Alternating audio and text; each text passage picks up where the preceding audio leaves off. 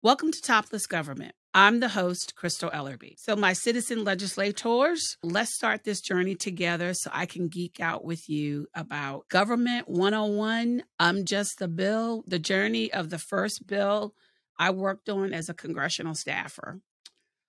I have to honestly tell you, that was an experience that I will never forget. Um, It was a bill that my boss at the time, this was his signature bill that I honestly think that helped him get elected to that congressional seat in Louisiana. This was very important to him as a father, and just basically for his kids to be able to swim in this body of water and for people to fish. And I'm sure a lot of people may probably already started thinking about the body of water that I'm about to talk about. It's an interesting name, this body of water. It took me a while to say it properly. It's interesting, but I just want this episode to just talk about what I did on Capitol Hill as a legislative assistant and how I worked with my boss on getting his signature piece of legislation passed. So my boss at the time was a member of the Louisiana Congressional delegation, and he represented the 1st Congressional District. And so my former boss, he was a strong supporter of cleaning up Lake Pontchartrain. And Lake Pontchartrain was really, really polluted. I mean, to the point where you couldn't swim. And if you tried to fish in it, I wouldn't take that fish at all because, something bad might be in that fish and you could probably end up dying.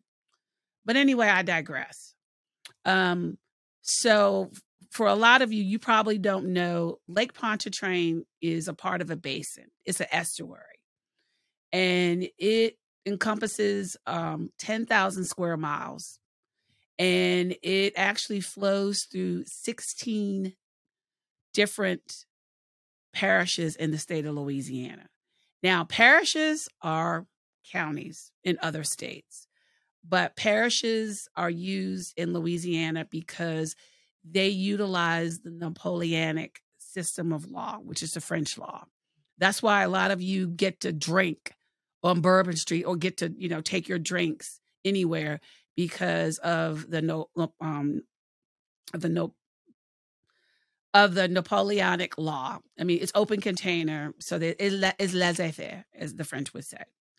So Lake Pontchartrain is a region between rural and urban areas, and in the mostly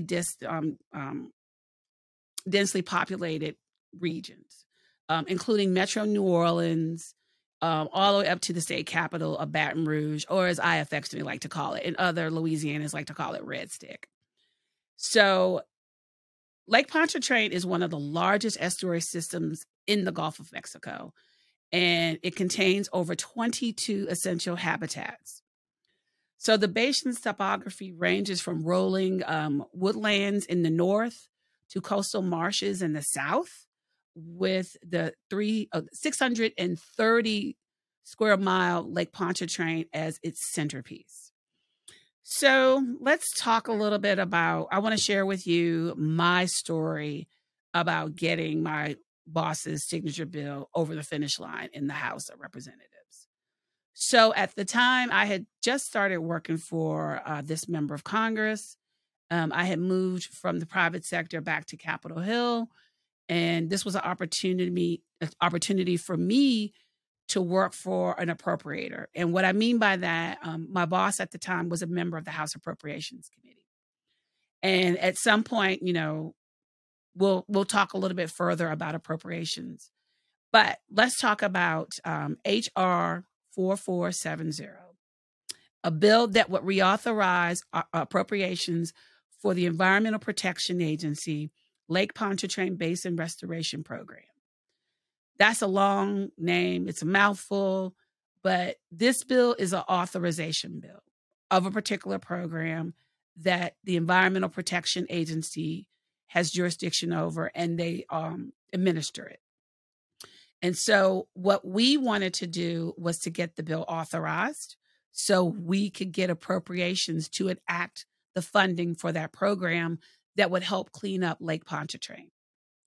So in the beginning, when I started working for this member of Congress, we talked about his signature bill and how I would go about in working with the committee staff on getting his bill passed. And this particular bill actually falls under the jurisdiction of the House Transportation and Infrastructure Committee. And so what we did was we first started working with local stakeholders, particularly the executive director of the Lake Pontchartrain Restoration Committee. And we worked with them with regards to drafting the legislation. But I also worked with House Legislative Counsel to put together the bill text. So we went about doing that, seeking input from our constituents, making sure that there was ample amount of money that was going to be authorized over a certain period of time under a fiscal year. And a fiscal year is how the federal government works, budget-wise. So the beginning of the fiscal year starts October 1st, and then it ends September 30th. So it's not a calendar year, it's a fiscal year. So what we were trying to do was making sure that we would get enough money over a certain period of time, over fiscal years, probably like 4 to 5 fiscal years, but we would have a top line number of probably like a couple of $100 million. And I know that sounds like a lot, but in the grand scheme of things, our government goes into the trillions, billions and trillions. So a couple of $100 million is not a lot of money, but for some people it is. So the first thing we did was we introduced the bill. But before we introduced the bill, we wanted to work with our other, colleagues in the Louisiana delegation to get them to co-sponsor the bill. That's the first thing that you always have to do is seek co-sponsors. So we sought co-sponsors within the Louisiana delegation. And then also, if there were any other members of the House who wanted to co-sponsor, we would reach out to them as well. Once we got that all set up, we would introduce the bill. I would have to write introductory remarks for my boss to go into the congressional record. Now, there are one or two things that you could do. When you submitted the bill, you had to go down to the House floor and you had to go to the Republican cloakroom to deliver it. But also with regards to the remarks, you could either do them live or actually being on the floor giving those remarks, or you could deem it live and just put it in the congressional record. So we did that. And then we started working on trying to get the bill a legislative hearing in front of the House Transportation and Infrastructure Committee. So I had to work with the subcommittee staff who had jurisdiction over EPA and its the bills that we were working on. So working with subcommittee staff, we were able to get a hearing, and I had to draft my boss's congressional testimony. And then on top of that, I had to provide the committee with 100 copies. And so once it was time to schedule that legislative hearing on our bill, we had my boss testify and he gave his remarks. And then there were others from Louisiana that flew up and they testified as well. And then members of the subcommittee asked the witnesses questions. And so all of that is for the record. You're sworn in and it's for the record. And then there is a hearing report, a committee hearing report that is written up and it's filed. And so that's for the legislative history of that bill. So when we got that done, we started working on seeing if we could get the bill marked up by the Transportation Infrastructure Committee. And what I mean by mark up is the opportunity for folks on the committee members to mark up the bill, to change the bill via amendment. And so we worked on getting that done and we got the markup done. And the bill wasn't changed that much. And we were very, very pleased with it. So once the House Transportation and Infrastructure Committee marked up the bill with amendments and made changes, then they reported it out to the full House of Representatives, making it ready for floor debate. Then we had to work with the House leadership. And at the time, the House of Representatives was controlled by Republicans. So we had to work with Republican leadership in order to get the bill on the legislative calendar.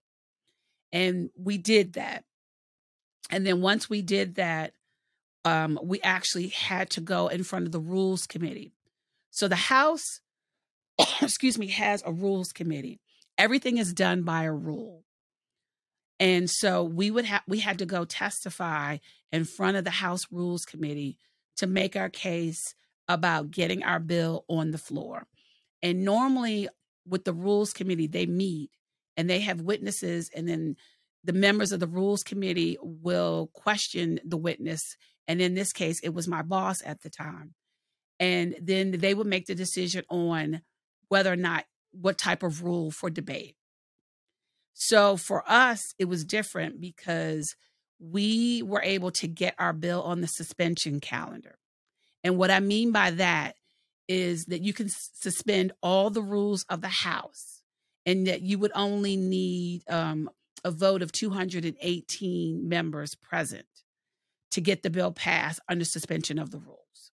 So we were able to do that, but we had to wait and see when there was a time on the floor to get this bill passed.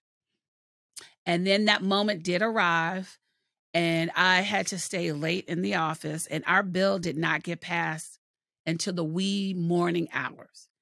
And so we were still negotiating with the Transportation and Infrastructure Committee and members and their staffs. They wanted to make some changes in order to meet suspension of the rule criteria. So we had to bring down the cost of the bill in order to make that happen.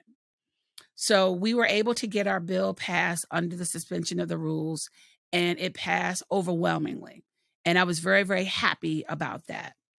And so during that time, my boss was actually running for the open Senate seat. And so this helped us out with regards to a major piece of environmental legislation passing the House. Now, I will say it may have been easy to some people, but it wasn't, because behind the scenes, you had to work with a lot of different people in order to get this done. And that was very, very helpful.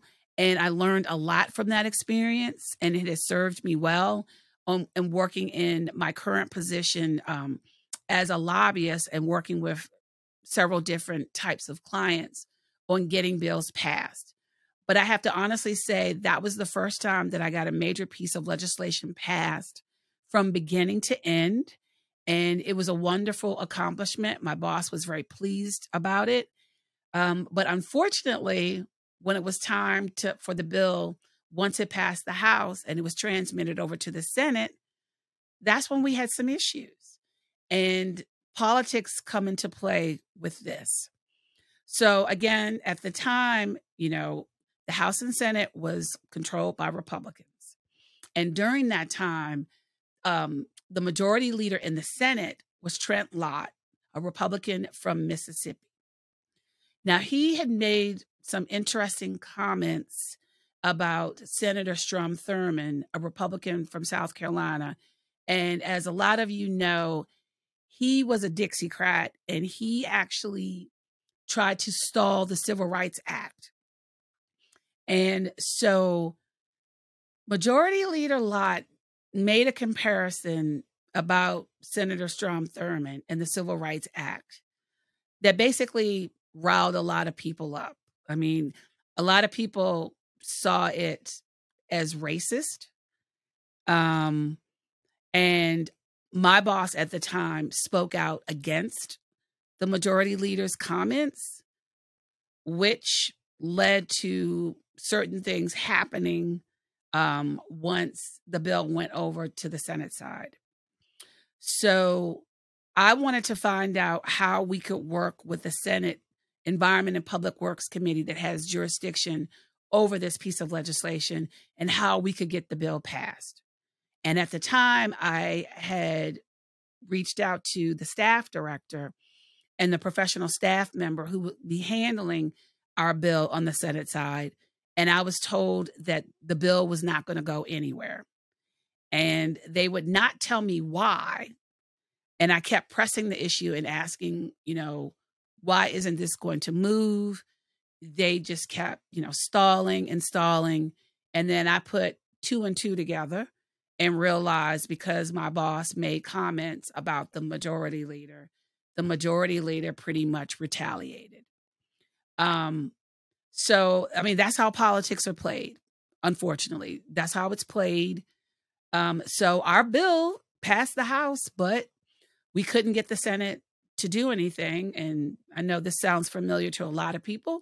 That makes people very, very frustrated, especially now, with the way the Senate is 50-50 split. And a lot of people believe that the Senate does not do its work. Well, in this instance, they didn't. And this was the reason why. And I would like to go into, once my boss became a United States Senator and we tried to get the bill passed on the Senate side when he was a senator, this problem came up again. We went through introducing the bill again, reaching out to our stakeholder constituents back in the state of Louisiana and getting co-sponsors of the bill, working with, folks within the Louisiana delegation on the House side, getting a companion bill introduced on the House side. But unfortunately, Senator Trent Lott said no. And so we had a lot of different meetings with staff to try and bridge this gap and come to a resolution. It even got to the point, as some of you may know about this, Louisiana celebrates Mardi Gras in Louisiana, but they also celebrate it here in Washington, D.C., and it's called Washington Mardi Gras. And it's always held before Mardi Gras, or should I say Fat Tuesday. And it's held at the Hilton on Connecticut Avenue. Now, local folks call it the Hinckley Hilton. And I know people will probably take offense by this, but that's where John Hinckley shot President Reagan. But locals, that's what we refer to as the Washington Hilton, as the Hinckley Hilton, because we differentiate ourselves from tourists. So anyway, so one of the things that I tried to do as a legislative assistant, trying to get the bill, introduced and working toward getting it passed, and just coming up with an agreement with Senator Lott in his office. So we had tickets to Washington Mardi Gras, and there was one particular event that everybody on Capitol Hill loved to go to. It's called Louisiana Live. And Louisiana Live is where all the chefs from Louisiana come up and they cook their favorite Louisianan dishes. And so it's the opportunity for staff to be invited, congressional staff to be invited to this event. So I thought, a little horse trading here will go hand in hand. And so I reached out to Senator Lott's legislative assistant at the time and said, hey, would you like some tickets to Louisiana Live? And, and then we could, talk a little bit further about how we can push the Lake Pontchartrain reauthorization bill and work out an agreement with your boss. So the staffer, got the tickets and we talked a little further, but working on the staff level, we just couldn't get anywhere because we had to get our two bosses together in a room. And finally that happened. But as we were discussing, how we were going to get the bill passed and, what kind of concessions we could make, what compromises we can make, all of a sudden, Senator Lott looks at me and everybody else in the room and says, y'all need to leave. You need to leave the room, and David and I are going to talk. And I had this frantic look on my face, and I looked at my boss, And I was like, gave him the look of like, do not sell away your soul. You stand firm, stand firm. So left the room, and we were outside the conference room for quite a bit. And then, Senator Lott and Senator Vitter came out. Wasn't told what transpired. And afterwards, I asked my boss, I'm like, so what transpired? What's going on? What's going to happen? And he says, oh, we'll talk about it later. Ladies and gentlemen, I hate to tell you, this is how the sausage is made. It is not pretty, but this is how it happens. It's the room where it happens. And I'm quoting from Hamilton, the musical, but I was in the room where it happens until I wasn't, which is most unfortunate because over my Capitol Hill career, that happened to me quite a bit. And, and I know a lot of people that work on Capitol Hill, they get really frustrated with their bosses. It is very, very frustrating. So needless to say, it was an agreement that was made between the two of them, and there was nothing that I could do about it. I just had to suck it up. And because his name is on the door, not mine, I'm just a staffer.